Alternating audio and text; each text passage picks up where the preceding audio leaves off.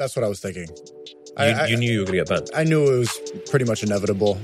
And people were warning me, and I realized that when they were all telling me this, and I didn't care, I'm like, it's gonna happen. Like when people were giving me advice, like, yo, you gotta slow down. There's too much going on. They're gonna they're getting warnings all the time. They were like shutting off my live stream in the middle. I was getting strikes, warnings. People were saying that they should ban me. Like people were making videos saying like YouTube should ban Sneako. What's up, Sneako? How you doing? The notorious Sneako. Notorious. It's great to be on. I really enjoy this podcast. I actually listen to it. I appreciate that. I think this is going to be an interesting conversation for sure. How are you enjoying Dubai at the moment? I'm enjoying it quite a bit, and I do think this is going to be an interesting conversation. I think there's some questions on the laptop. You keep saying, "Oh yeah, is there anything you don't want to talk about?" Questions ready. It's going to be good. It's going to be interesting. But yeah, Dubai's just great. I've been hyping it a lot on my live stream, talking about how the West is dead, the degeneracy, how the woke is a hive mind. The wokeness will destroy you. It eats away at your soul. If you look at their faces, they look lost. They look sad. You could see woke on somebody's face. There's a lack of sun. There's a lack of happiness. You could see the antidepressants, some of the injections they're taking. You can read it on their face. And this is a place, it's like a utopia away from it all. I noticed that when I went back to the UK over the Christmas time, I was just looking at the people and there was something off. Like everybody just seemed so down, depressed, like as if there was like no hope.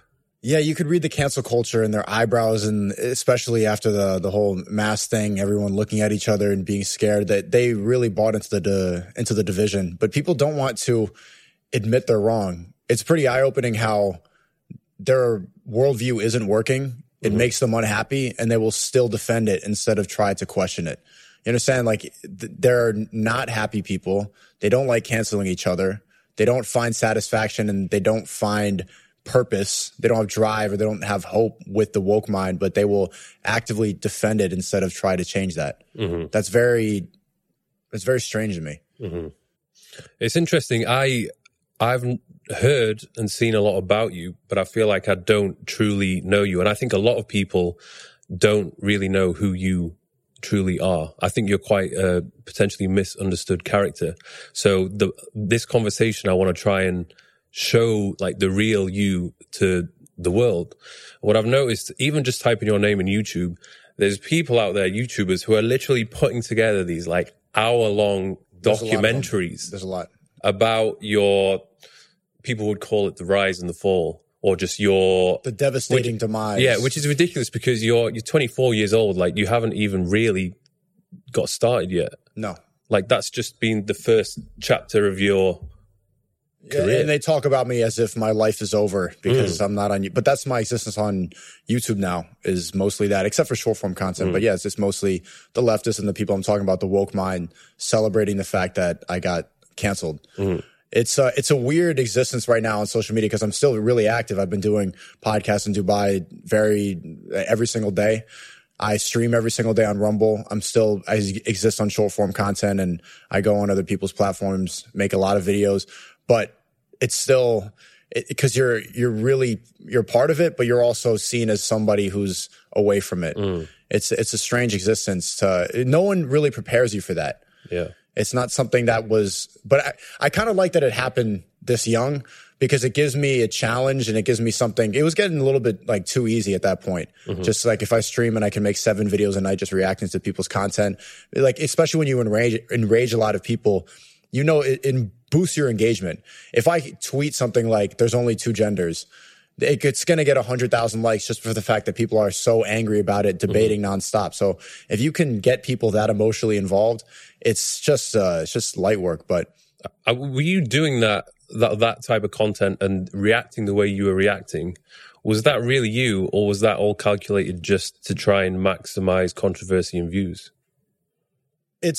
It's amplified. Like you got to understand what entertains people. And I know how bad people's attention spans are. Like this podcast, for example, most people are going to see 5 seconds and then judge me. And they're still not going to understand. You want to find out like the real me or whatever. Most people are just going to see a clip and then make up their own mind about who I am and why I'm a bad person. I haven't done this often, but I gave it a try where I did some reaction videos and I watched myself back and it was, like it. it was so boring because it was just like fairly ordinary reactions. Like people don't really want to see that. They want to see you yell and scream, and they want to see some emotion. So it's I feel like when you're doing that type of content, you almost have to have those over the top reactions. Or else it's just you playing someone else's video and it's literally just you reacting. When I watch a video, I'm not there screaming about feminism and flailing and falling out of my chair, but no one wants to see me just sitting there like when I'm watching a video like that. So you need to add an element to it to make it your own. But yeah, that's not really what I was doing for the long time. If you talk about the real me, I was making... Yeah, because you started when you were 14. 14. Yeah, I was making red pill content back when I was 14, 15. Talking about how I want to make it out of the matrix. I don't want to be working a 9 to 5. I don't want to be a slave. I don't want to regret my life. I don't want to be 40 and look back and then just regret not ever starting. Where's that coming from at the age of 14? Because that's like, you're thinking like somebody who's 10 years older. Like it's not normal. I'm saying it's impressive, but how are you thinking like that already at that age? I grew up in the woke mind, in the liberal hive mind, everybody doing exactly what they're supposed to do, always afraid, always prefacing a statement by like, I'm not racist, I'm not homophobic, the virtue signaling. And I was told that I was wrong a lot. I was told that I was a bad person. By who? By everyone, by my school, my teachers, a lot of times like my elders, my parents, and people around me, that the doctors, they said I had mental disabilities, stuff like this. But I always trusted that my intentions were pure. And so I didn't believe them from a young age. And so I knew in my heart that there wasn't something wrong with me, that this life that they were offering is just not what I wanted to do. I didn't want to take that path. I didn't want to be like them. I wanted to live independent and free and, fly to Dubai if I want to. So at that point, at that age, you felt this need to almost voice your opinions in a way. You started making videos, you were gaming, am I right? But then when you were gaming, you were doing these commentaries where you were just expressing your thoughts. And then after that, you started doing the sit-down videos where you were talking about a wide variety of topics. Did you feel like when you were doing that, you were very quickly building up an audience at that stage? It was pretty quick. And then I took a lot of years off because when you live chronically online, you run out of things to say. There's you have no life experience. You have nothing to talk about besides just being on the internet. And you see a lot of channels like that. That's why they choose to make documentaries about somebody else, because they have nothing about their life that they can speak about. So they choose to speak about somebody else's experience. So I took some years off, but it did grow pretty quickly. But a lot of people rush it. My first 100 videos, I would refresh on my laptop. This is before YouTube. Back in the day, I think you remember this, they used to freeze the YouTube views at 301 plus views. Oh, yeah. And there you could see my first 100 videos all say 301 plus because I was just refreshing on my laptop trying to get the views to go up. I was bad for a while, but I learned a lot and I didn't have any expectations of it. I think people now, they get into it and they want to go viral. They want to blow up. There's this idea, I blew up. Doing what? Like, what is it about you? Like, I just want to blow up. Well, you don't add anything to the world. I just always enjoyed doing that more than anything. That's all. I think I've always understood that inspiration is the highest form of human achievement. That's what makes you happiest. Do you feel like you're doing that though with these reaction videos? Because you could argue the sit down videos and the well put together vlogs you were doing earlier on, they were potentially adding more value than maybe these pretty crazy reaction videos. I see them as a marketing tool. That's not all I do. I make my own content. I'm about to go back to the States and do a movie, my first movie. And I see this as a way to monetize the attention economy in the short form. I saw how everything shifted and I was making cinematic, artistic type videos that were taking months to edit. The most all-nighters, just me in my room, not sleeping, drinking coffee, scripting, rewriting, editing, and then you package it up and you post it. And then someone can react to my video and get more views, get more money, and just overall monetize it more than I did from a month of focusing on this. So it's just like, why am I spending all this time working on this when social media does not favor that type of content. You need to put your foot into both. If you want to last, I was noticing it was starting to plateau after a while doing the same thing, because everybody else was just, if you stream for 5 hours, it's compared to what you can do in long or editing and artistic videos. It's just not fair. So I don't see it as, I understand what you're saying, but I see it as a marketing tool. Mm-hmm. What I would imagine for a lot of people, if they're wanting to get started, there is the least amount of cost involved in terms of time and effort when you can just react to somebody else's video. And if you're good at reacting, you can very quickly build an audience. But do you then want to be in a position where you're just constantly reacting to other people's content? No, I don't even see that as, a lot of time I react to things that I completely disagree with, and that will be the title. And it's a way for me, if you watch a lot of the reaction videos, it's mostly just for the clickbait. It's to get people to be drawn in to talk about a certain subject, so that then I can go and do my own commentary, have my own, because there's something about watching something else and getting that spark and realizing the idea in the moment, so that you can go on your own tangent and make your own commentary about it. A lot of them, if it was just purely a reaction video, I don't think that I would have had any success. Yeah. Talk to me a little bit about the brief experience and encounter working with Mr. Beast. It wasn't that brief. It was, we were working together, talking on and off for a long time, since the Call of Duty days, since those commentary video days. And I saw him branch off. We went into different routes. You know, obviously I'm doing this and I'm trying to talk about red pill ideas, try to get into the truth, who controls the world. Yeah, and he's never going to be speaking about that. No, I mean, it's actually smarter if you think about it. It gives you more longevity, and he's going to be the next like major CEO, the next Elon Musk, the next Mark Zuckerberg is that guy. Mr. Beast was just always optimized and seeing social media for what it was and how to use it as a tool. I started off thinking of it as like an extension of myself. How YouTube used to be like a diary, or it used to be someone would open up and play photo booth and it would be there like way to broadcast their life or give people an update. I saw social media like as this really pure form of just like communicating with people, where he was seeing it as like, this is Netflix, this is the movie, this is the entertainment of the world. I always thought that it was just an extension of you, which is not the best way to see it. You have to see it as a business. So I learned a lot from him, but I didn't understand everything that he was doing at the time. But I think back to that now, and just you could see, if you say that I was ahead of 14, this guy is decades ahead. Decades. He's 24. I guess you had your first taste of working for someone else, and I guess not liking the idea of working for someone else. Like, you want to be your own boss. I had that repeatedly. There was a lot of other YouTubers and people solidified in the game that saw my potential at a young age, and that was a repeated. Did they want to take you in? Yeah. And I never wanted to do that. There are people, I don't want to say their names, but I think a lot, guys like Keemstar, I had an opportunity to work for him when I was around 15. And it was the same thing. I just realized I don't want to work for you. I want to be the guy. I don't want to have to go and make your, this is why I'm here. It's not to be, working for you. It's the same thing with, it's happened repeatedly, Andrew Schultz and stuff like that. But that was, I probably didn't need that learning experience 3 times. I could have learned quickly that, I just need to do this for myself. But what's difficult for the social media people, for the influencers of my generation, my age, like people who grew up on this, is trying to actively find real life experience so that you have something to talk about. I think that's the problem with a lot of younger YouTubers. Like, how can you talk about life when you haven't really been out there and experienced it yet? It's natural for people in their 30s and 40s because they've just lived life. They've had real jobs. But if you grow up doing this, and I've had little jobs back and forth, but not really. Myron was telling me that it doesn't count. People aren't going to respect this stuff. I worked as a secretary.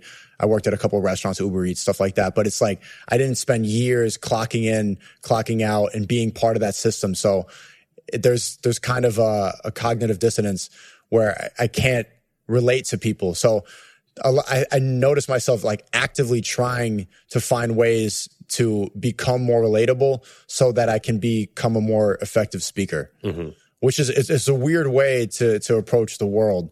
Like, let me do what's more difficult so that I can learn things. Let me take the more difficult path so that it's harder. That's why I like to cancel it, because now I can see things from a different lens. It's not easy, and so there's a struggle. There's something to fight against. There's something to talk about. Mm-hmm. Yeah, because I imagine when you're at such a young age and you've already built a massive following, I mean, it's so easy to capitalize on that and make money, and you've already got that fame.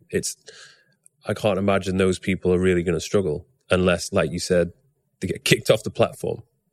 Which I'm grateful for. I'm grateful for that, because life, it's so meaningless without that. It becomes too easy. And you see a lot of guys, like a lot of streamers, they go off into paths of degeneracy, and they just surround themselves with a bunch of garbage because they have no reason to do the right thing every day. Life is handed to them, so why not take the easy route? It's a strange existence, and that could be a path. Look what happened with the Disney stars, for example. They got everything handed to them at a very young age, and then they have all the fame, they have all the validation from people, they have drug problems in the end, and it's a depressing They never really existence. have a childhood, did they? A normal childhood. No, which is why you need to seek normalcy. Have you ever gone through a phase where you've just gone off the rails, gone on a mad one? Oh, yeah. Yeah. When was the first time you did that? Did you have a little break after you initially you're doing a few years on YouTube and then you stopped? Had a bit of time off? Yeah, when I had some time off, I was spending a lot of time in school. I mean, I think the big reason that I stopped for a while was just partying, doing drugs, drinking, not really doing much, just thinking a lot. And I wasn't fulfilling my purpose. I wasn't doing what was difficult. But the partying and the degeneracy, I did that quite a bit. It's very easy to get sucked into. I've been there numerous times. But like you said, when you feel like you're wasting your potential, you're not fulfilling your purpose, that will almost lead you to kind of sink into this spiral of depression. And you're thinking, well, what's the point? Life is meaningless at that point. And if you have no direction, if you don't have a goal in mind, then you're inevitably going to be depressed. That's the only path. So I would say to anyone watching this, this is why I think it's extremely important to believe in God or have some sort of religion, because if you have no religion, if you have no God at all, what ends up becoming your God is wokeness. That's just what replaces it. Wokeness is degeneracy, is drugs, is the cancel culture thing, is living online and the celebrity drama, gossip, cancel culture, being upset at other people, invested in other people's lives. That whole woke social media hive mind, that will replace it, because humans just need some sort of religion. I was trying to be an atheist for a long time, and I've realized that as an atheist for like 7 years, that if you don't have any structure, if you don't have any belief system, that will take it over. And just look at any person, look at what woke people look like. Do you want to be like them? If you look at the people who make documentaries about me, look at their life, because they've analyzed my life all day long, nonstop. It's a great system. What's going to get more views is if you say the fall off, it's negative, the negativity, because it makes people feel better about their meaningless existence. When you're in that depressed phase, when you're living a life without direction, what makes you feel better is to see other people failing as well. You don't feel so bad about yourself. You don't need to self-reflect. Look at the other person failing. Oh, he's there too. So they don't like to see somebody succeed because it invalidates their failure. A lot of what cancel culture is about and what people talk about on social media is just to justify why their life is the way it is. Yeah. It's not my fault. I am depressed, I'm anxious, or I'm gender fluid, I'm a Afro-Latina, queer, whatever.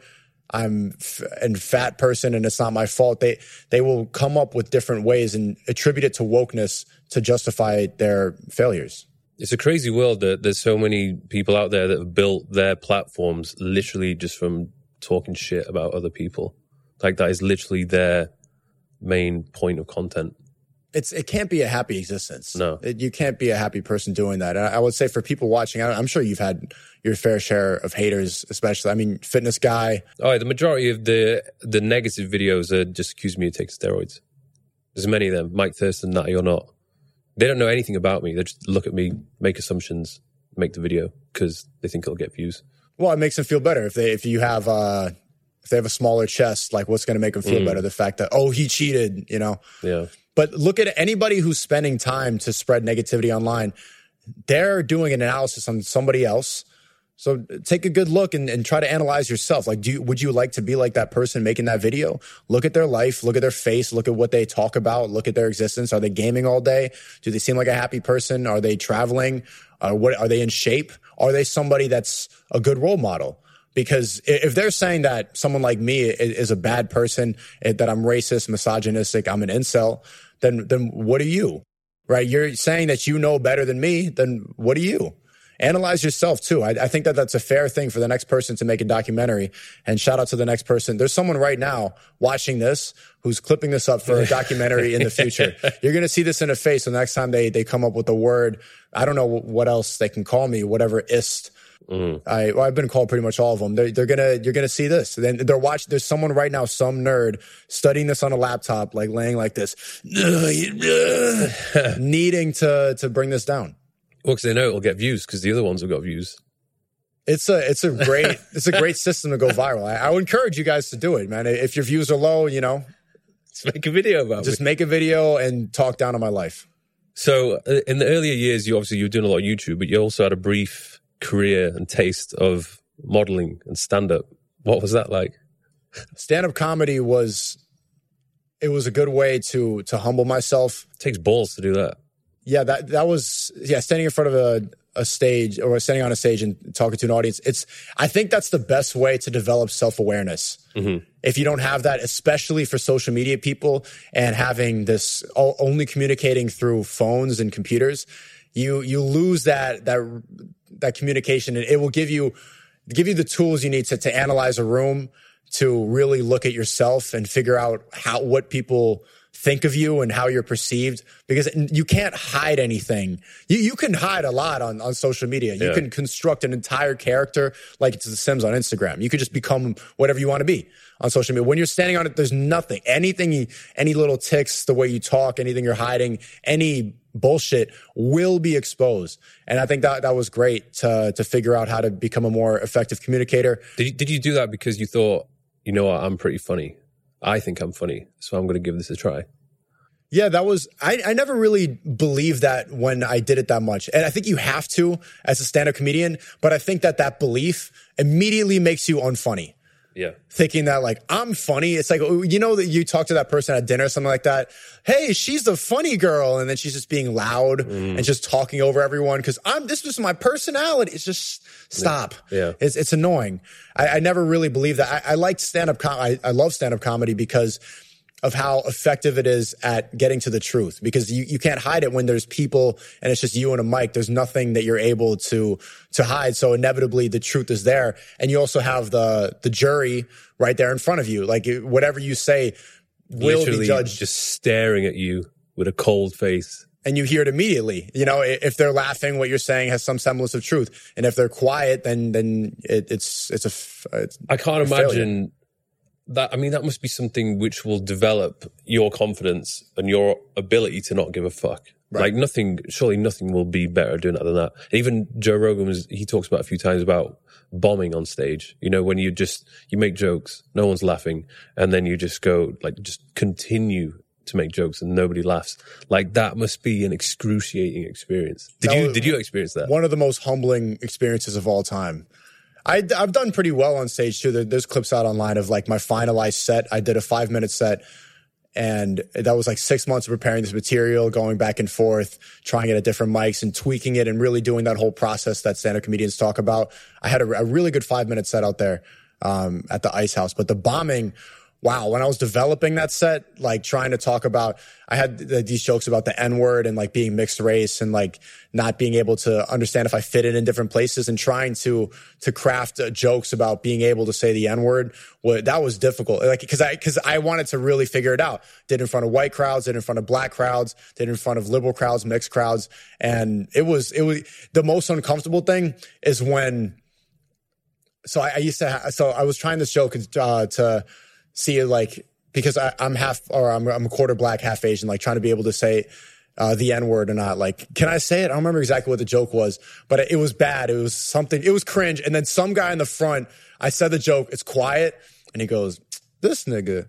And the whole crowd's laughing at what the guy in the front said. And I'm just here like, nigga. It's just like, and now it's over. Like, he's the comedian now, and I'm still on stage. Like, you can't, what else, how are you going to go and get out of that hole? It's a social situation that it's some of the most humbling experiences that I've ever had was on stage developing those jokes. But it's fun to look back at. Yeah. What about the modeling was, that was also realizing that I've been there before. I had a brief career, but it's a weird industry. Photographers, really creepy. The people who are actually like employing you, like deciding whether or not you are the look or whether you're fashionable. The look. Yeah. Oh, you have a look. It's just like, I'm not. For me, they were saying, oh, you're too big. Like, you need to lose size. And I was like, but I love being big. So you want me to change and to be smaller and like waste this gift that I have just to fit in with what is apparently the look. Trendy. Yeah. How long did you last in that? It was a bit of a side hustle, which I guess went on for maybe 2 years. Yeah, same thing. It was a side hustle for me for about 2 years. I figured I would do it because, if I'm going to get paid for what I look like, I might as well. It's not that much. It was a great way to travel. I did Burberry before in London. So that was like, you get to fly out, be in a hotel in London. You're around models. That was a big part. Like, okay, trying to pick up models is one thing, but being on the set with the models, it's just light work, man. Yeah, she's right across there. Afterwards. The after parties, you're just like, hey, let's go get it. You've been working all day. You're able to go and flirt with her on set all day long. And, you're sitting next to each other in the makeup chair, all this stuff. It's easy. That was the big part of it that I'm sure you probably had fun with that. But yeah, it's a good way to travel. But doesn't pay well though. Not at all. Like even the Burberry one, I made like $2,000 for a week, something like that. It's not very lucrative. Women make 5 times more pretty much, and you have to be like at the top of the game as well. Top of the top. It's so many castings going back and forth and just being judged and looked at by different people. The photographers are weird. And if you want to talk about wokeness, like that whole industry, there's a lot of people in there, and I think they have a specific agenda of what they want to put. I mean, the whole industry is run by gay guys. Yeah. And they pretty much set the beauty standards of the fashion, everything. And you see what's coming out with Balenciaga. And I don't know, I think that they have a strange agenda. The photo shoots and the campaigns they're doing, it's just, I look at it and I'm like, what is going on? Like, it's weird. Really weird. But everyone's just kind of, I understand it's an art and it's like a way of expression, but there's a line which you can cross, which I think is happening a lot more frequent now. But so many people just like, oh, okay, that's cool. Yeah, they turn cool. away. Yeah, I mean, it is. I guess it is artistic and expressive, but when you really look at what they're spreading, a lot of it just is Satanism. It's like, and why does that what does that have to do with fashion? Why are you actively just trying to disrespect God to put on clothes? Not for me. I don't like that industry. So after those brief stints doing those things, you came back to YouTube. You had a little successful series, which was the 1 Minute Podcast. How did you get the idea for that? That was from stand-up comedy. A big part of it was I love crowd work. I like when you can just get on stage, and a lot of stand-up comics will put themselves in situations where they'll just talk to the people in the front and try to come up with material on the spot like that. And you could see things being created just off simple situations like that. Also changed my mind from Steven Crowder, him sitting up. I love the setup of just like here, camera in public, just like this. You have a sign, you sit down, you're just talking to strangers in and out.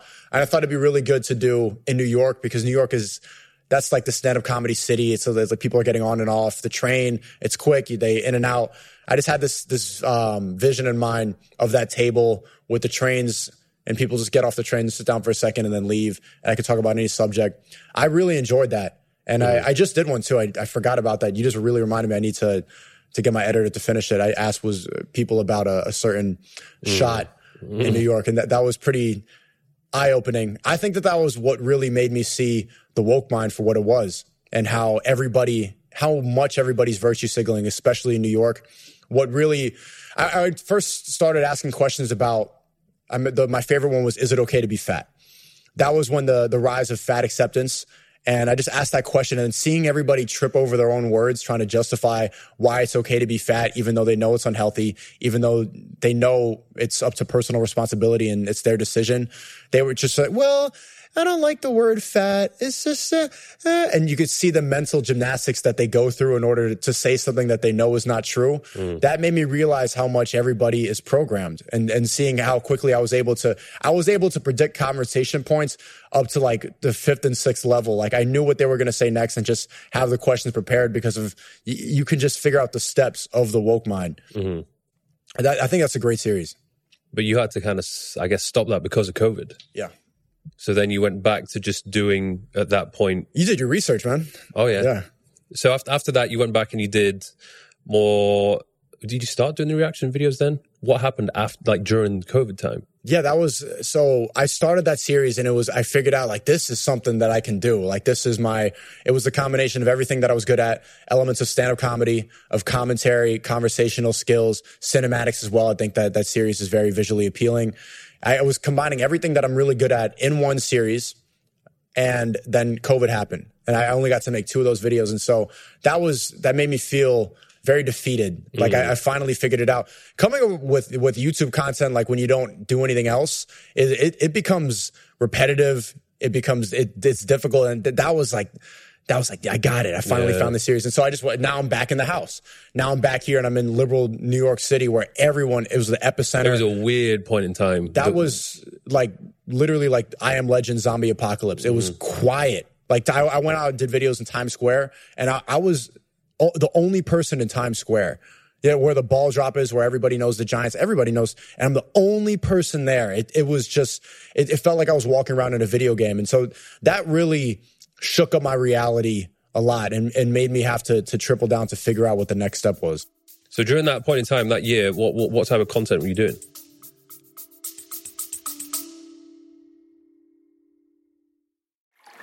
Real quick, guys, I just want to share with you something which I spent the end of 2023 putting together for you.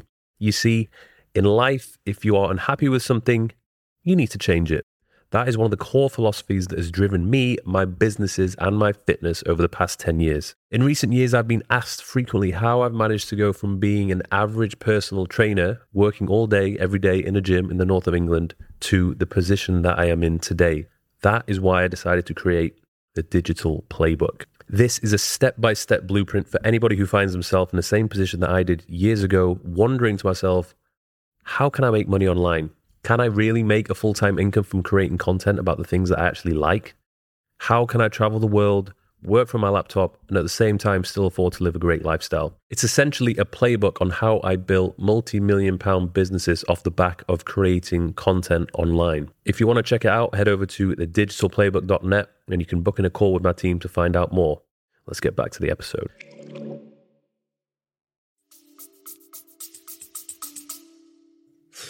What was I doing? That's when I did start to realize that reaction videos were the way to go. Because I'm like, okay, how do I make videos inside? Well, I need something to talk about. I've talked about everything that, I don't. And I was also pretty directionless at the time. That's when was that the time when you were quite open about a relationship that you were in? Yeah. And you kind of... Yeah, around then. Yeah. Yeah. What have you learned from that experience? That it's not the same for men and women. That's degenerate. And it was just, that's what happens. Like when you have no purpose, you don't have a goal, you just end up, I was just at a swinger party because I'm just listening to red pill people like fat people online saying like, this is how to make it fair. And you don't have the right voices in your head. Like that's where you end up at a swinger party. What I've learned is when it comes to relationships, most of that should just be kept in private. Like anytime because I've done it before, I was really public about... swinger parties? No, about a relationship which I was in. This was in 2020 during lockdown. You don't share that with the internet because then people... And I shared too much, and then everybody was just like way too involved in my own business. And when I was like almost being overly open and sharing my experience, people then will judge you on your actions and how you treated the situation. And then it created this big divide. And I was like, do you know what? Fuck ever being public about my relationships again. Yeah. Like I definitely don't want to be doing that. Yeah, everybody warned me about that too. I've been public with all my relationships. Like my last 3 long-term relationships were all very well documented online. I did videos. I would bring them in my content. That was a big one. Was one of my girlfriends during court. Like we'd do videos like girlfriend cuts my hair, because you can't go to the barber. And yeah, it's better in a way though. That's private. That's cool though. Like doing stuff together like that. That's good content for girls. Yeah, girls love that. But when you get too deep, that's when it gets a bit sketchy. People become really autistic and analytical about your life, and they won't. Yeah. They like talking about that stuff. But yeah, the reason that I ignored people telling me not to talk about that stuff is like I've always trusted that my intentions were good and that were honest. And I like honesty. I like transparency. I've grown up online. I've shared everything, so I'm not going to keep anything private. Yeah, I think that's what people don't really understand is that you have been very honest. And even though your thoughts, your views, your opinions have been things which a lot of people maybe don't agree with, they have to respect the fact that you are literally just speaking what you think, which is rare these days. Yeah, people virtue signal more and they analyze more than... Yeah, people are not honest. People don't like to share their actual beliefs because they don't want to be challenged. People say what? They're insecure too. A lot of people, they say what they think should be heard. Yeah. What they think is going to be perceived the right way, instead of putting an idea out there and letting it be challenged and starting open debate, having discussions. I think that that's very important. Conversations are the way that we find the truth. Nobody wants to throw an idea on social media and let it be criticized because they always want to put themselves up as a perfect figure, as if they know everything. But if you grow up on it and if you are on it from you're going to be wrong if you're just throwing out ideas and trying to be challenged. But people, it's really funny to me how many people will talk professionally and not want to engage in dialogue or in debate. If you strongly hold these beliefs, you should be able to have them be challenged. I think that's very important. Do you think that's because they're scared of not being able to back up their views and opinions, or more so because they just don't want to get cancelled? It's both, but I would say the first one more. I think people like believing what they believe, and you could see how, like leftists, for example, they don't even know how to be around people that disagree with them. Yeah, if they have a disagreement, then they're like, they take it personally. Yeah, they get offended. They get frustrated and upset because get angry. They don't have the ability to back up their points and what their opinions are. So you must be a bad person if you disagree with me. Yeah. It's really insane. I talk with people on the left all the time. I have a lot of friendships and relationships with people that I disagree with on everything. And you could see the people in the comments and other woke people, they're like, how is this possible? They can't comprehend talking to somebody that they disagree with. Yeah. And even like with my friendship groups and the people who I'm cool with, I don't agree with everything they say. Like, there's many times we have different points of views, but that doesn't matter. Like, I can still be friends with them. I can still be cool with them. And like, even with my partner, my relationships, it's okay if we have different, as long as we have the same values the majority of the time. But if we have different opinions, it's good. It's normal. It makes for more interesting dialogue too. If I agree with somebody on everything, like, what are we going to talk about? Yeah. What are we going to have to say? Speaking of disagreements, I feel like you've managed to have beef with the majority of the YouTubers on the platform. Yeah. Do you regret any of those beefs? Because I think beefing it's an interesting one, because you can almost pre-plan to have this beef with a YouTuber, and you both will have not only fresh content, but you may get each other's following. So it could be a strategic way to grow and to have something to talk about. But at the same time, it can make you look like you have been too easily offended and you want to get sucked into this drama. And you may, like I'm sure you've experienced, you burn bridges and, potentially burn a lot of bridges. Yeah. None of my beefs were orchestrated. I think some people ask that sometimes. That was purely emotion, where you reacted and you're like, you know what? Fuck this guy. I've never really started it like that. Well, there's a couple, I would say. Like, let's say, for example, someone leaves a comment on a video. It's like 4 words, but it's the top comment. He's for the streets. Oh, that, yeah. Yeah, so... I remember that one. So that one wasn't a beef. That was just like, I don't like anything you talk about. You're promoting quarantine. You're promoting cancel culture. You're the embodiment of exactly what I don't think is masculine and what we're supposed to be doing. You don't spread the truth. And so that was just a show. That was like a reason to be able to be, to make a whole video about it. Do you regret that though, making that video? No, not at all. What do you think? Why do you ask that? Because I'm thinking I will get some negativity. Like anybody who's making videos on YouTube, you are going to get criticized. You are going to get some shit from people. Mm-hmm. The majority of the time, I will acknowledge it. I will obviously react first based on my emotions, but I don't do anything. I just walk off and I just think about it, let myself cool down. And usually, most of the time, I'm like, it's not worth it. And I just carry on doing what I'm doing. And I feel like, you know what, I'm above them. Like, I don't want to resort to their level and react and even give them more exposure. You know what I mean? It's like the top... top rappers in the game, Jay-Z, Eminem, they never beef with anyone because they don't need to. Eminem beefs with people. Eminem was beefing with some mid-tier rappers. Jay-Z was beefing with them. And I understand what you're saying, but that's when I realized how powerful reactionary content is. Being like that beef and how like enticing and entertaining drama is. People like to see the back and forth, that like mental sparring. It's interesting and it gives you something to talk about. That one, for example, like people say like you made a whole reaction. The guy's name is E011. Since then, I think he quit YouTube. I think he hasn't responded to that. But yeah, I mean, that guy was canceling it. He was the face of Twitter cancel culture and just making it on YouTube. Like the face of virtue signaling, saying that people were bad for not quarantining, saying that people were evil people. They should be canceled. We should put these people in jail for having parties. And it's like, no one's going to call you out for that. I'm just going to, that was a way to show that was not the reason I made the videos about it. I just didn't like anything he was talking about. Is there any bridges that you burnt that you regret?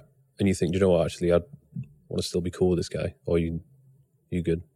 Mr. Beast. Yeah. That was one that I didn't need to do that, but... Well, you put a video up and then you just deleted it straight away. Yeah, no one saw it, but that's good. He saw it. He saw it? Yeah. It had like 20, I think, barely... No one saw it but him, man. Yeah. And so you can't go back from that.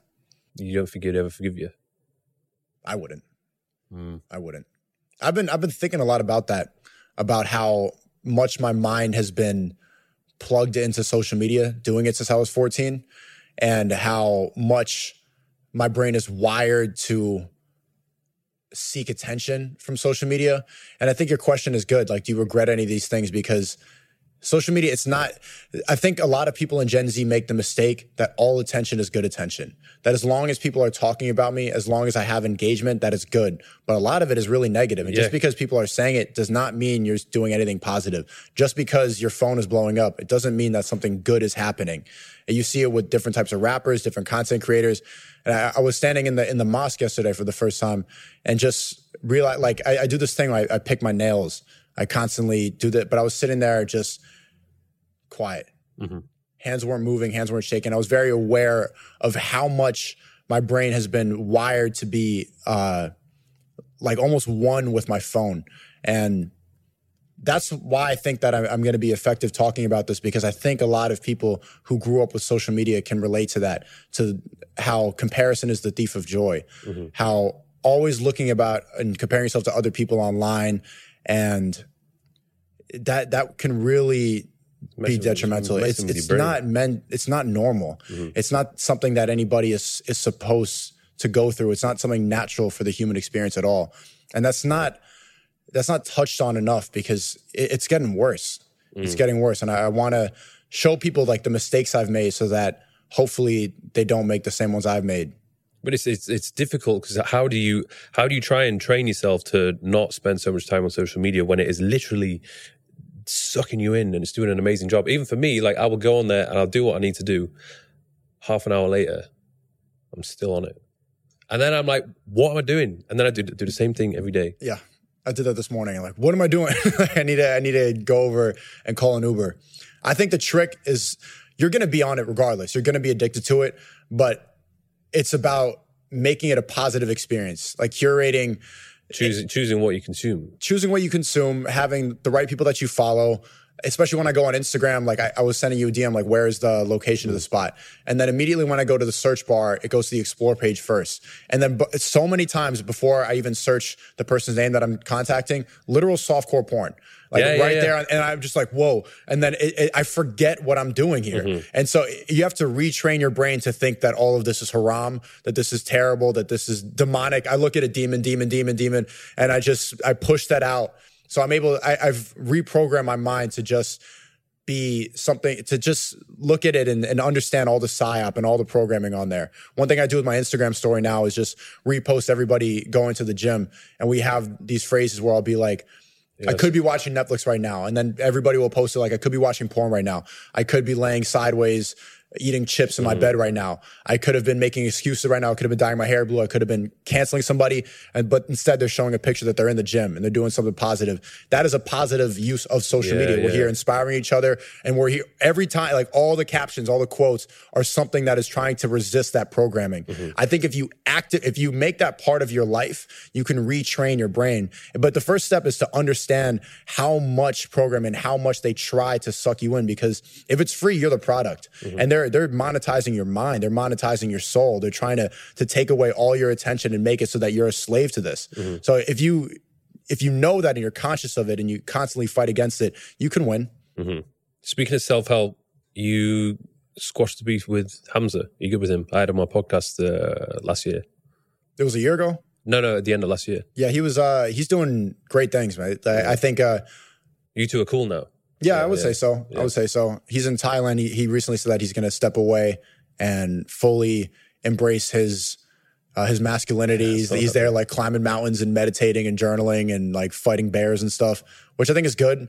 And he's not going to quit. It's good that he's doing that because he's going to come back stronger and have things to talk about. Because, you know, you talk about something about self-improvement for so long. There's only so much you could say. You need to have real life experience. You need to have things and wisdom to share with your audience. So he's going to come back stronger. What he's doing is really positive. And I realize why am I beefing with somebody that has a similar message? Why there's no point in doing this where we should be on the same team. I think it's definitely good to have a bit of time out just to reflect and even to just get out of that routine of making the same content, which you've done for so often. Because if you get in the habit of doing it all the time, you think that's what you're supposed to do. And when I've had periods of time off, I look back at the content which I've been making. I'm like, do you know what? I actually don't want to be doing that anymore. I would rather start doing something like this. Like I've had periods of time. I've thought about doing this podcast for a while. I should have done it sooner than I actually did, but I finally got around to doing it. But that came about from having a bit of time off. I think it was, especially in the summer of 2021, like I barely put out any videos, was just partying, enjoying myself. And I thought, yeah, this isn't it. It gets old quick. Yeah. You need a purpose. Because even the vlogs, they were very sort of, you know, the parties, women, travel, lifestyle, like it was all very fun. But I think at the end of the day, I was like, where's the substance? There's no substance at all. So I feel like whatever content I'm putting out, I'm hoping that it's going to have some positive effect on the world and for those that view it. And it does. Yeah, I enjoy the conversations that you've been having. What's really important, and I notice a lot of people that do this, because everybody has a podcast now. Everybody's doing it. They lack the ability to show curiosity.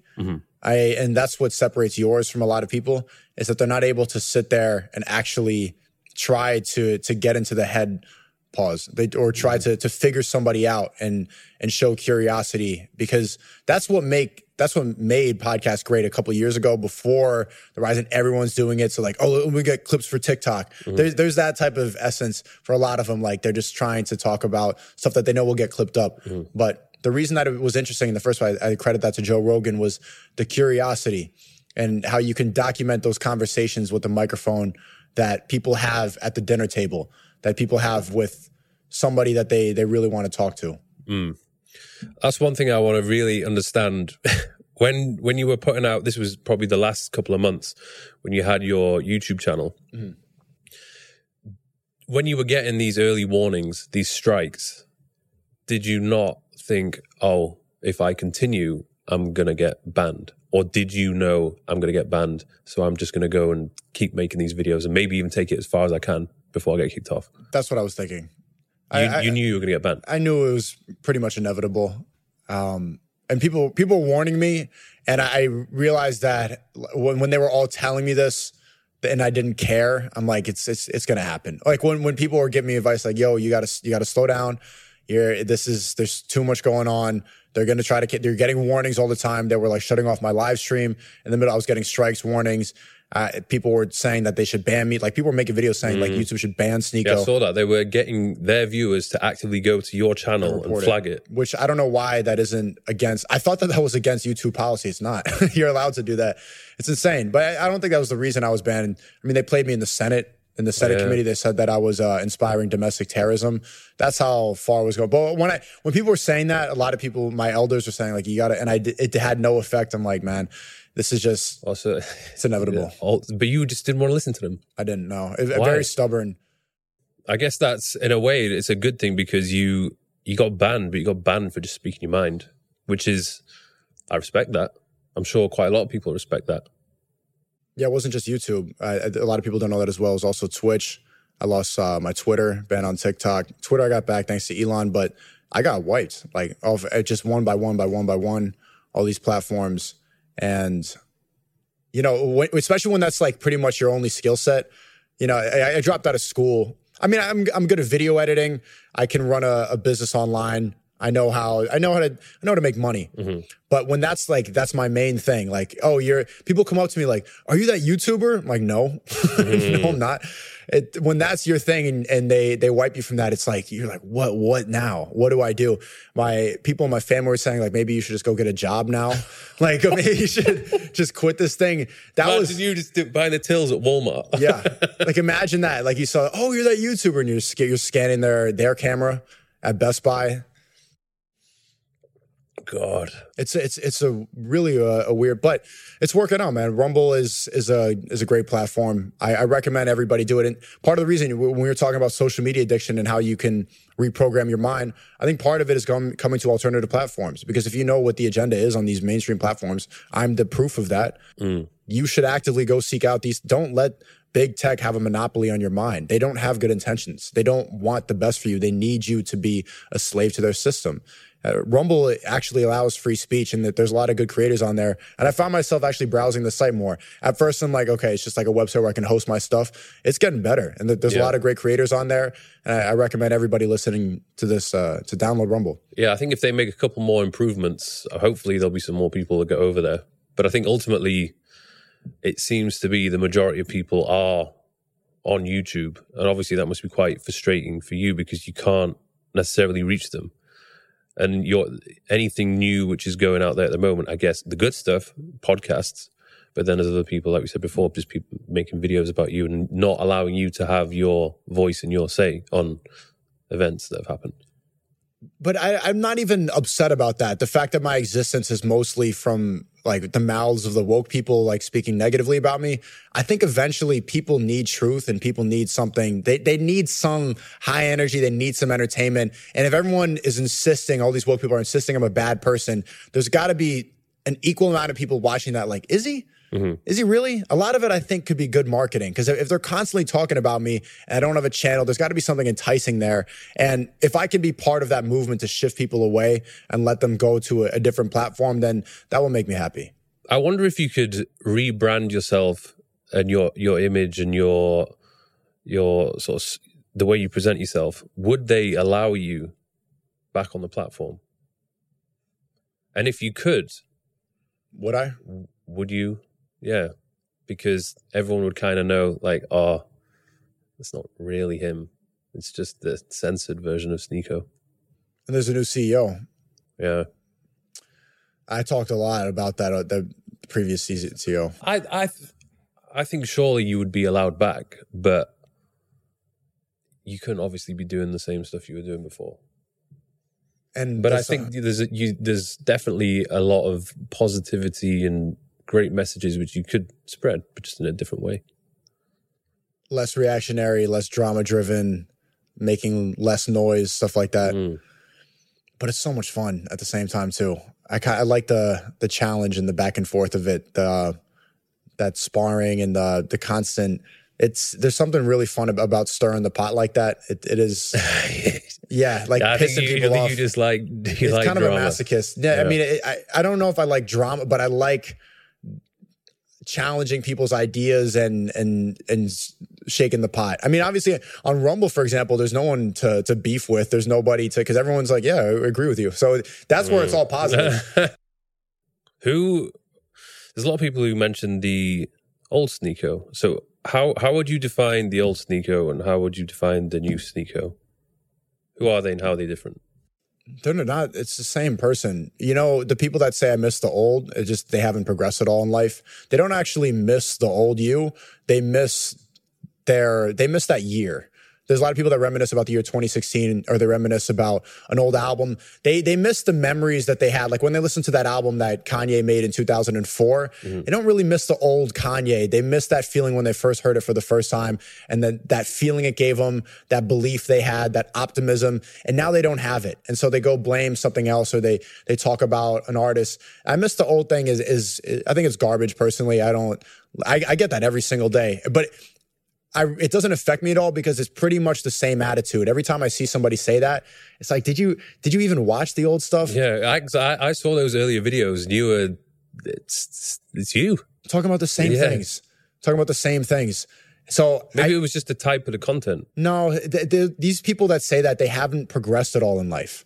They're in the same spot. And so they have resentment towards themselves. And I think that they say that about the content creator because I progress every single day. That's what I'm about is trying to learn new things and upgrade my life. And if you haven't, then I understand why. But I think there is a certain demographic of people that miss the videos I was making from 2018 to 2020, where I really tapped into this introspective type of content. I'm starting to post some of these videos on Twitter.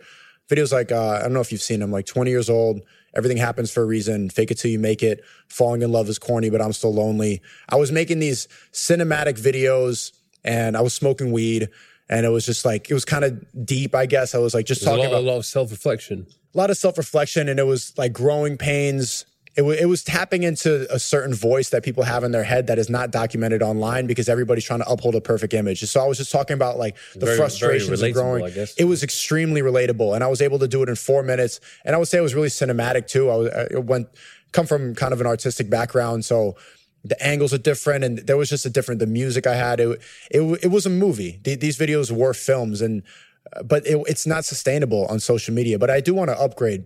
You ask about I can hear like a little bit of when you talk about the reaction stuff, like it's like, yeah, it's drama based. It's very social media.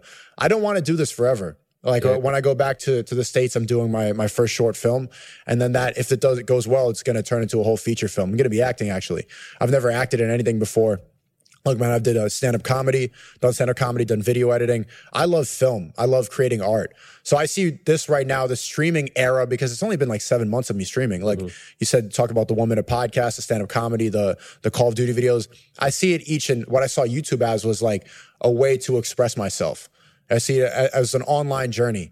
So this journey right now is streaming and talking about the truth. Like right now, the world needs the red pill more than ever. The world needs information like what's on this podcast. And so this is what I want to involve myself completely and help as many people as I can, spread the truth as much as I can, call out the nonsense as much as I can. But eventually, my plan is to shift into films and go into creating actual art. And that's why, I mean, I went to film school, and a big reason why I got into YouTube when I was younger is that's what really inspired me when I was younger, were these films where stand-up comedians speaking the truth. So if I want to eventually go back, I want to go back to stand-up comedy. This is not forever. I feel like you'll definitely need to have quite a bit of control and say when it comes to the films. Like, do you want to produce them? Because you don't just want to be an actor. You want to have some part. No, I don't want to. Acting is not really something I'm that interested in. I want to direct them and produce them, but I think you definitely give that a try. Yeah, I'm going to, but I want to make enough money so that I can create my own production company. That's the goal. And to have my own say and not, I don't want to work for Hollywood. I don't want to do these garbage movies. I don't want to recreate Ghostbusters with 4 girls. I don't want to do any of that. Yeah. So I'm gonna make my own films. Yeah, recent films have been pretty lacking. So yeah, they just recreate every movie from the 80s and make it feminist. It's just feminist rebranding of old ideas, and they kill off anybody masculine. There's a specific agenda with every single movie. If you look at it, you can see it now. Every time I watch a film, there's some level of woke propaganda, always. Like, especially with Marvel. Marvel's going down this weird route of like making men look stupid. It's funny. Women are the superheroes. Yeah, the blue hair is the winner. Men are goofy and fat and incompetent. They're wrong. It's every single, not just Marvel. Every movie has this, and people are tired of it. People can see right through it now. Yeah. Speaking of money, I would imagine that you're going to be having a harder time trying to create revenue now that you can't be on these big platforms. So, what are you doing at the moment to try and bring in? Yeah, people say that, but that's actually not a problem at all. Rumble has a great monetization system. That's one of my streams of revenue. Yeah, it's really good. I recommend any YouTubers watching it, even you, to just sign into Rumble. And I've got an account. Yeah, it copy pastes all your videos onto Rumble. Obviously, the discovery system is not as good as YouTube right now, but no, the Rumble. I make more money per view on Rumble than I did on YouTube, and the CPM is higher, less views, but yeah, no, it's really good. But that's only one of them. The main one, or a big one is the course I have, the creativity kit. All right, I teach content creation. I have a call / I don't want to say lesson. That sounds like I'm too smart, but I do a call once a week, and then I have other professors on there from, I have a crypto professor, e-commerce, editing. That's one that I've mastered for months and months of editing. I have editing professors, and it's a community full of red pill people that want to work together.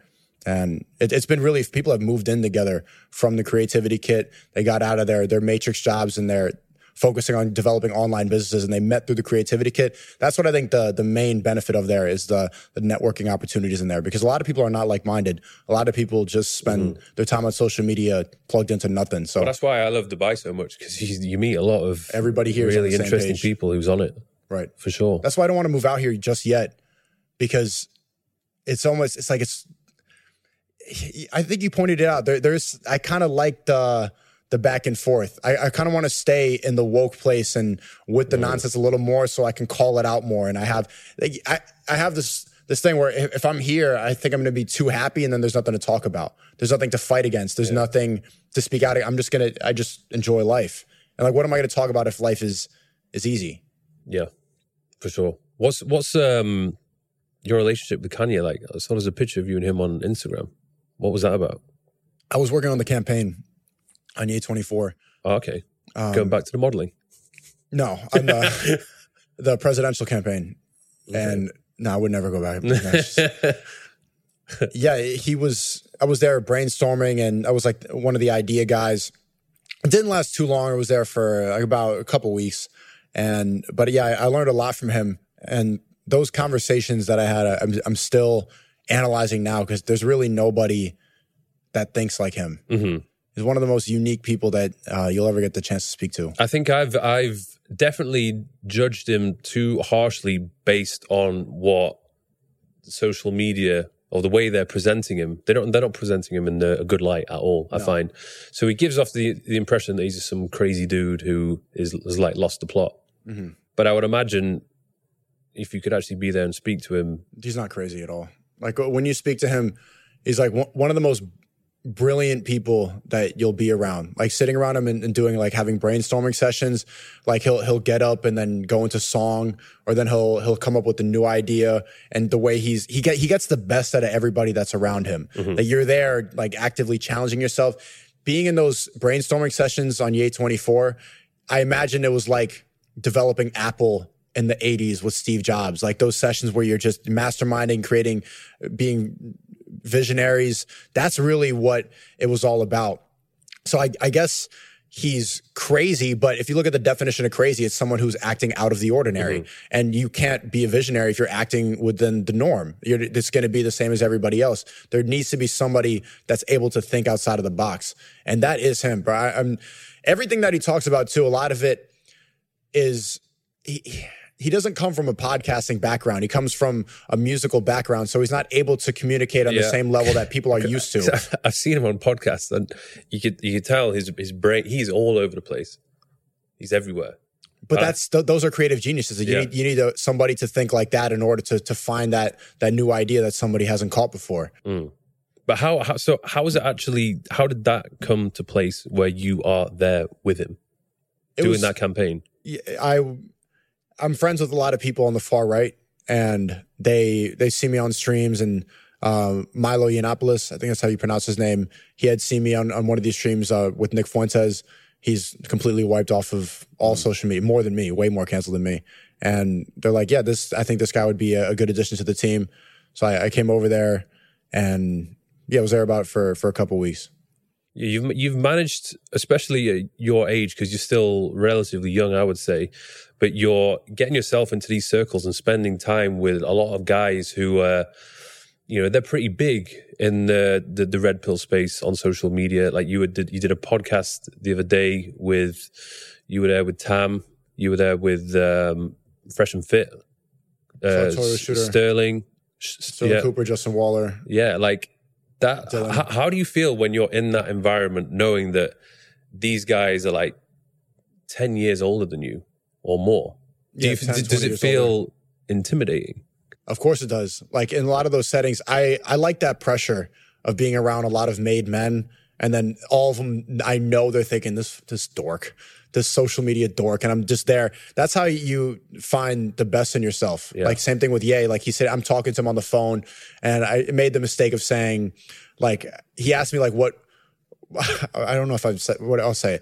He asked me like what role I wanted to play in the campaign. And I'm like, I could be like the creative director. And he went, creative director? And like he started comparing me to Virgil, and like he's just like, who do you think? Like basically, like who are you? Yeah. Who are you? You're just this social media guy. You're this clout dude. You're gonna be me, my creative. He started making fun of my hoodie and stuff like that. Just ruthless. And I'm just there. I was in the airport waiting for the plane, and he was like being so brutally honest and roasting me so hard. I was standing up, and this guy's my idol, like legend. The reason I dropped out of school, and he's just like your hoodie. You came in with a cream hoodie, and I'm standing at the airport. I just have to sit down like on the floor, and I'm like, oh god. But I like that pressure because you need that. You definitely need that, and I think I could be the example of that. I think you've accurately explained it on this podcast. Me getting involved in drama that's unnecessary, the back and forth, the attention seeking, the validation seeking online. Being around these made men helps bring the best out of you and sees a world that's not consumed by social media, which has been my world. So you figure out what you've done wrong, and you figure out how to conduct yourself and how real men operate. And I think that I could be that liaison for the next generation, for the next generation of guys who want to be that too, because they really do need this message right now. I'm sure you have so many of these young guys that like really resonate with this message, because there's a giant it's absent on social media. Well, I think in an ideal world, these boys should be getting these lessons taught to them by their father. But there's a lot of, I would argue, incompetent fathers or dads that just don't know better. Like my dad, like I couldn't have asked for a better dad. Like nicest guy ever, brought me up proper. But there was a lot of lessons which he didn't pass down to me. But that's because I don't think he knew it himself. And obviously he grew up in a completely different time period to me. There was no social media in his day and age. Now there is. And these young individuals and boys aren't prepared to enter the dating scene in this new world. Like it's complicated, it's messed up. And if you're just a nobody on social media with like no status, no money, like you're really going to have a hard time trying to get a date with a hot girl, because they're out there dating the guys that are 20 years older than them, who've made it, who've got money and status. So it's difficult for sure. Yeah, and they don't know how to explain that for these guys. Look, it's. I was telling you before the podcast started, like I've been on a lot of dates since I've been in Dubai, and a lot of them are like brutal. And like people will be like, what? Because if you like think objectively, I'm famous, have a lot of money, and young, I'm in Dubai, all this stuff. Objectively, I'm not in the same bracket as a lot of guys, and it still sucks. And it's still like I have to deal with feminists. I still have to deal with women that, if it still sucks like at this level, then man, it's got to be brutal for the average guy, and they don't know how to explain that. So this is why this type of content is extremely necessary. Yeah, I feel like the stuff which I'm making now, I'm making it for my younger self.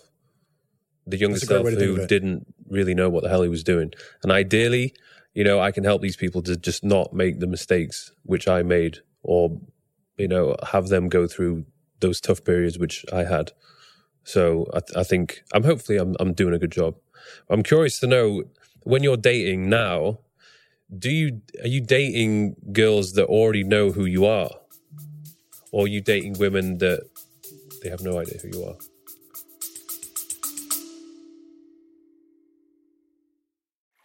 Very quickly, guys, I just want to ask you a quick question. Are you taking supplements? And if you are, do you have any idea if you're taking the right supplements in the right amounts? You see, the more that I discovered about the importance of micronutrient supplementation and the adverse health effects of micronutrient deficiencies, I would constantly ask myself the same thing. I would go into supplement stores, load up on bottles of micronutrients and pop pills daily without really knowing if they were doing me any good or not. That's when I decided to try out Bionic. Since 2021, I've been getting my blood work done with them every 3 to 4 months. And once the blood test has been analyzed, they would put together a customized micronutrient formula tailored specifically for me. And this would last me for 3 to 4 months until I got my blood work done again. And since then, I've honestly never looked back. If you are also serious about performing at your best, preventing development of diseases and maximizing your overall health and well-being, I highly recommend you give it a try. And they've recently introduced Bionic Go, which is a fraction of the price, where all you need to do is just fill in a questionnaire online without the need of a blood test. If you want to find out more or give them a try, head over to bionic.com, where you can use my exclusive referral code BQMikeThurston for a discount on your first order. Let's get back to the episode.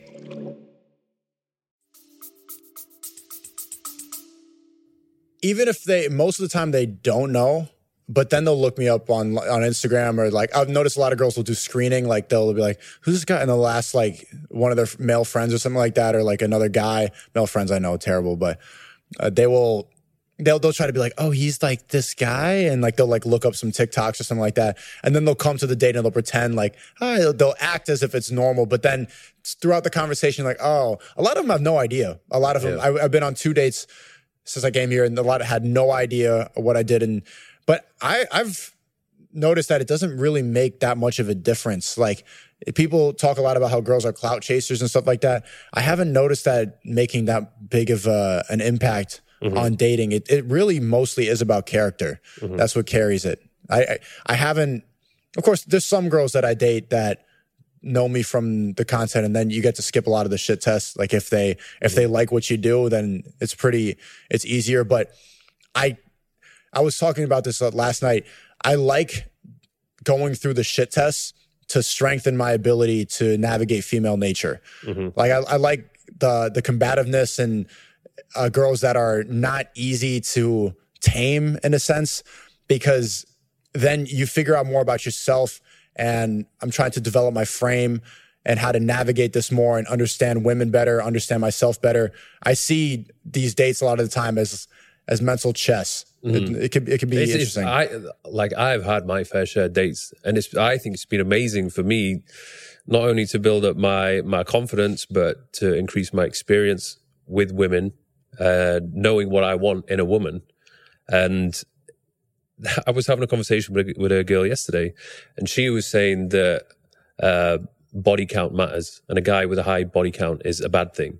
And I was arguing with her, well, maybe there are certain aspects of it that are bad, but I think ultimately my experience with women has brought a whole load of advantages from being with more than with less. Did she concede? No, she was backing up a point. What was her point? Like, the guys, he belongs to everybody, he shares himself? Well, I think that there was one argument she was making, that if a man who has a high body count, he is so used to just constantly having sex with different women that he will find it harder to settle down with just one. Why is that a bad thing? Because there's a lot of women who won't accept that in a relationship. They don't. There are some women who will tolerate being in a relationship with a top 1%, 10% guy who may sleep around. But realistically, you speak to most women, they're not going to be happy with that. They just don't want to know. Yeah. They can't handle the truth. They want to live in Ignorance is bliss. They want to live in a delusional reality that's provided to them by a man who's capable enough. I mean, like, she'll have this debate, but is she really is that really the case for what she's looking for? I don't think so. Body count for a man, it's not a deciding factor at all for 99% of women. And if it does, I've had these debates a lot of the time. They don't have any valid reason, because it doesn't devalue you as a man at all. It gives you more experience, makes you more competent, makes you understand women better. It's the complete opposite for women. The more bodies they have, the more men that they sleep with. The pair bonding is real, and their standards get all messed up. They don't know how to submit to a man anymore. It makes them less competent of a partner. Do you find that dating has been a distraction for you from you fulfilling your purpose, being on your grind, getting work done? See, this is the dichotomy, because I tell you, like, I get my inspiration for what I talk about on stream a lot from real life experience. So I genuinely think that if my life didn't have ups and downs, and I didn't have a lot of the back and forth or the dialogue or people like making fun of my past, stuff like that, then if it was too easy, then there would be no motivation. A lot of my motivation comes from, like, the cancellation was enough motivation I needed to triple down on that. So if I had a life that was completely easy, I don't even know if I would make content. I don't think I would. I think I would. That's where I get all of the drive is the fight. So you're on your social media, you're encouraging and inspiring a lot of other guys to go to the gym. Yeah. What's your gym routine like? Are you staying on top of your health, fitness? Yeah, I've been going to the gym consistently for about 3 months. But before that, I used to go to the gym a lot when I was in high school. I was benching, deadlifting, squatting a lot. I gained a good bit of size, and then I had this big injury. I had surgery, stuff like that, and I was out I lost like 30 pounds. I lost all those gains. I was in and out of the gym for a long time, but yeah, the past several months I've been really consistent with it. Do you think you can keep up with your consistency?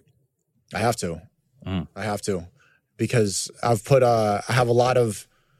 because you're a role model now. People are looking up to you. That's what I'm saying. You can't slack off. I can't. And if I slack off now, then it's over. And there's the motivation. There's so many people waiting to say you're a failure, and I can't let them win. I'm not gonna. That's where the fight comes into play. I want to get jacked, and I want to have the giant chest and all that stuff, so that all the people that doubted, all that can look at that and just they'll have nothing else to talk about. And I think that's going to be a big inspiration for the people that watch my videos to be like, if he did it, then I could do it too. Do you have any struggles with keeping up with the consistency at the moment? No. So there's no problem. I've been in Dubai, like Myron and I have been going to the gym every day. I've been hitting the pads too, started boxing again. I have no problem being consistent with it. It's like when you start going to the gym and you get in a routine of it, it becomes as normal as brushing your teeth. It's like if you don't do it, there's something off. You know, like when someone touches your hand in a weird way and you feel it, and until you wash your hands and get it off. It's the same thing with, like, there's an itch. If I don't go to the gym, you know more than me about this stuff, but if I don't do it, it's like my day isn't complete. You just have to. You want to get to the point where you're making it a habit, and it actually starts to feel weird if you're not going. And I think the thing for me is I know what I can look like, because I've been there. Like I've prepped for a competition. I know what my body is capable of. So for me to really slack off and either lose size, or particularly it's more common for me if I start to gain a bit of fat and I lose my definition, I just think I'm being lazy. Like I'm slacking off. Like there's no reason why I can't still maintain a decent physique and have that relatively low percentage of body fat. But I know it's the things which I'm eating, or maybe the cardio which I'm not doing, which is resulting in me looking not my best. And I always want as much as possible to try and look my best. Otherwise, look in the mirror and I'm disappointed. And naturally, when you are looking good, you feel good. And it gives you so much confidence. Like if I go down to the pool and I'm like really content with the way I look, like you fucking feel good. And also, everybody's like looking like, oh shit, who's that? Yeah.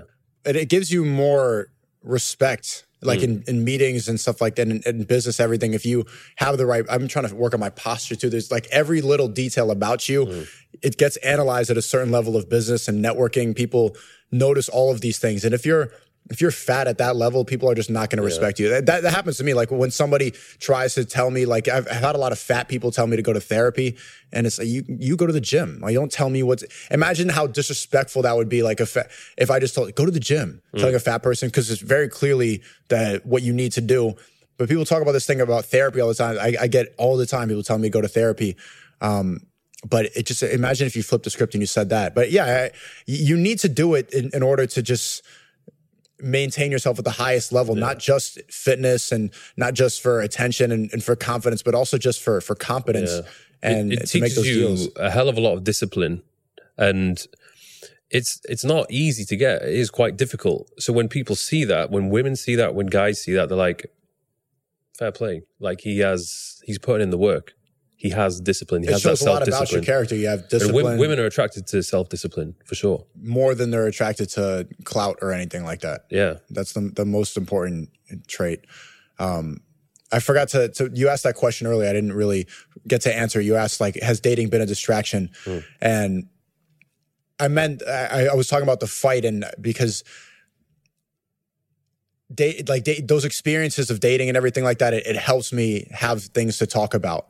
Like going to the gym every single day, it helps me. Like going through something difficult in the gym, like pushing that last rep, it gives me something else to speak about. It gives me that, because men need to conquer. Men need to overcome something in order to become a better person. And I would go back on that degenerate path if I had nothing, if I didn't go through anything. Yeah. I think from what I've learned, you just have to make sure it doesn't take over. You need to prioritize yourself, your career, your focus. Yeah, just make sure, yes, you need to allocate some time to dating women for sure, but don't let it take over everything else. Like, I know so many guys, like even myself, like I've made the mistake before where you end up catching feelings and you end up just investing way too much of your own time and energy into this woman, and then you start to notice, oh, like I'm not earning as much money, or at least the progress in how much money I was making has come to a stall. Like everything else just starts to either stall or start to decline. And she's not going to help you get out of that. No, and in many cases, I know so many guys get into relationships and they actually get in worse shape. Yeah, that happened to me. When I was in all my long-term relationships, when I get extremely skinny, because you get comfortable and you're getting attention from her and she's telling you you're fine. She wants to watch Netflix. When a girl loves you, she wants all of your attention. And so you prioritize laying down and watching a little like dorky Netflix movie instead of going to the gym. It is detrimental. It's difficult because I've experienced it before where you do want to spend time with them, but the more time you spend with them, you get lazy, you get soft. And what I've found is, even if I could spend like a day or 2 days with a woman. It depends who she is, obviously. But I find a lot of the time, like I build up this momentum where like I'm getting shit done. I'm in good routine with my training, nutrition, being super productive. And then I stop, spend the day with her or 2 days with her. I don't really do anything. Maybe it's good to have a little break from everything, like a little break. But then I find it so hard to get back into that flow state again. So it's tricky. I don't know if the solution is to be with somebody who will almost cater and allow you to continue to be in that flow state, or whether you just pie them off completely for a period of time. I don't know if you've experienced this, but I don't think women will actively try to keep you in that flow state unless you teach her how. Unless you teach her like what you need to do in order to be in that state. They're not going to be there pushing you to be your best until you say like, well, I need you to be cooking. I need you to not annoy me too much when I'm working. Don't bother me. Like sometimes I just need to sit alone and be with my thoughts because I need to analyze. She's not going to be there making you your best self. I haven't experienced that. I think that that's an idealistic view of relationships, but you really need to create that for yourself. I find it really, I really struggle to get work done if I'm here and she's on the sofa on her phone. Like just her being there is, I can't zone into my work. That's why I like to live alone. Everyone's like, why, if I'm in a relationship, like, why are you not living with your partner? And I'm like, honestly, at this point in time, it would be the worst thing for me. It's such a time distraction because you're there, you're sitting on your laptop, and then she's over there, she sits in your lap. Then all of a sudden, you put the laptop over there, 3 hours go by, and then you try to go again. You're absolutely wiped out. And then drained. you're drained mentally, like, let's go out to eat. And then the whole day was just for her, just for 1 second where she wanted your attention. I don't know what it is about girls, like, especially when you're working, that's when they want to distract you the most. Like, now you want to sit on my lap, like, or now I'm in the zone, you need some attention. That is the best way. And also, do you live with other, just solo? So I when I left home at 18, I was living with guys right up until the age of 26. So there was like a house of 6 of us, 5 of us, and then it got down to like there was 2 other people. And then end of 2016, I moved to London, and it was the first time I lived by myself. So it was a weird experience because to begin with, initially it was quite lonely because I was so used to living with other people, and I moved to a city which I didn't really know anybody there. So it was weird making that adjustment. But in terms of my career, that everything blew up because there was no distractions. I knew what I needed to do. I woke up, got it done. And it was like that every single day. What I should have done in hindsight was made more effort to actually go out and socialize. But I kind of locked myself away because, I'm naturally more of an introverted person who actually likes to be by himself, which I figured out.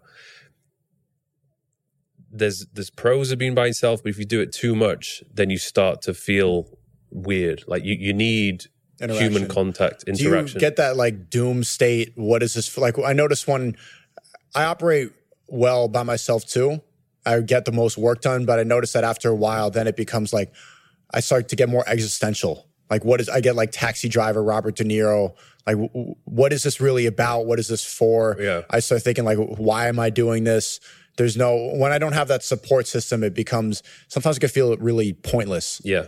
And I think that's why it's what I've really done. And this is only just been for the past year. I've been super selective with who I'm spending my time with.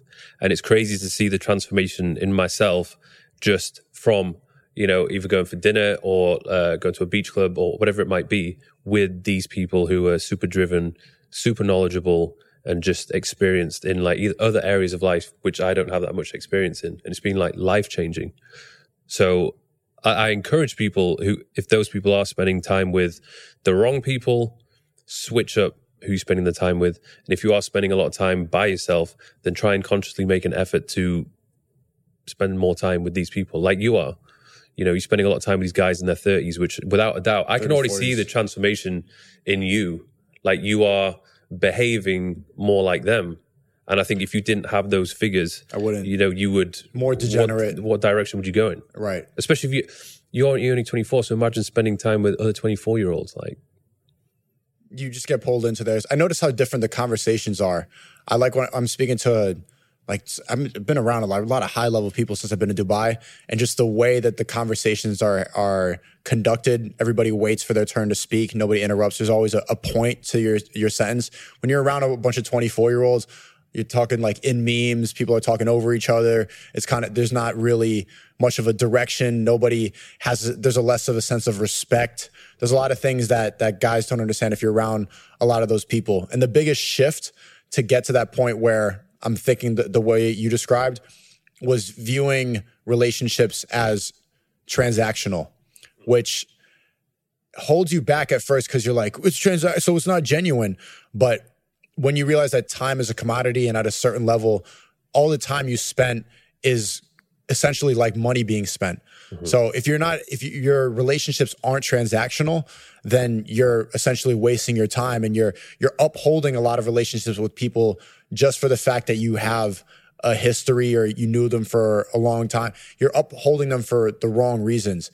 Every conversation you have, all the time you spend should be to improve. And if not, you're going to fall behind. Yeah. Even I've noticed if I'm spending time with the wrong people, I start to get frustrated a little bit with myself, but even with them.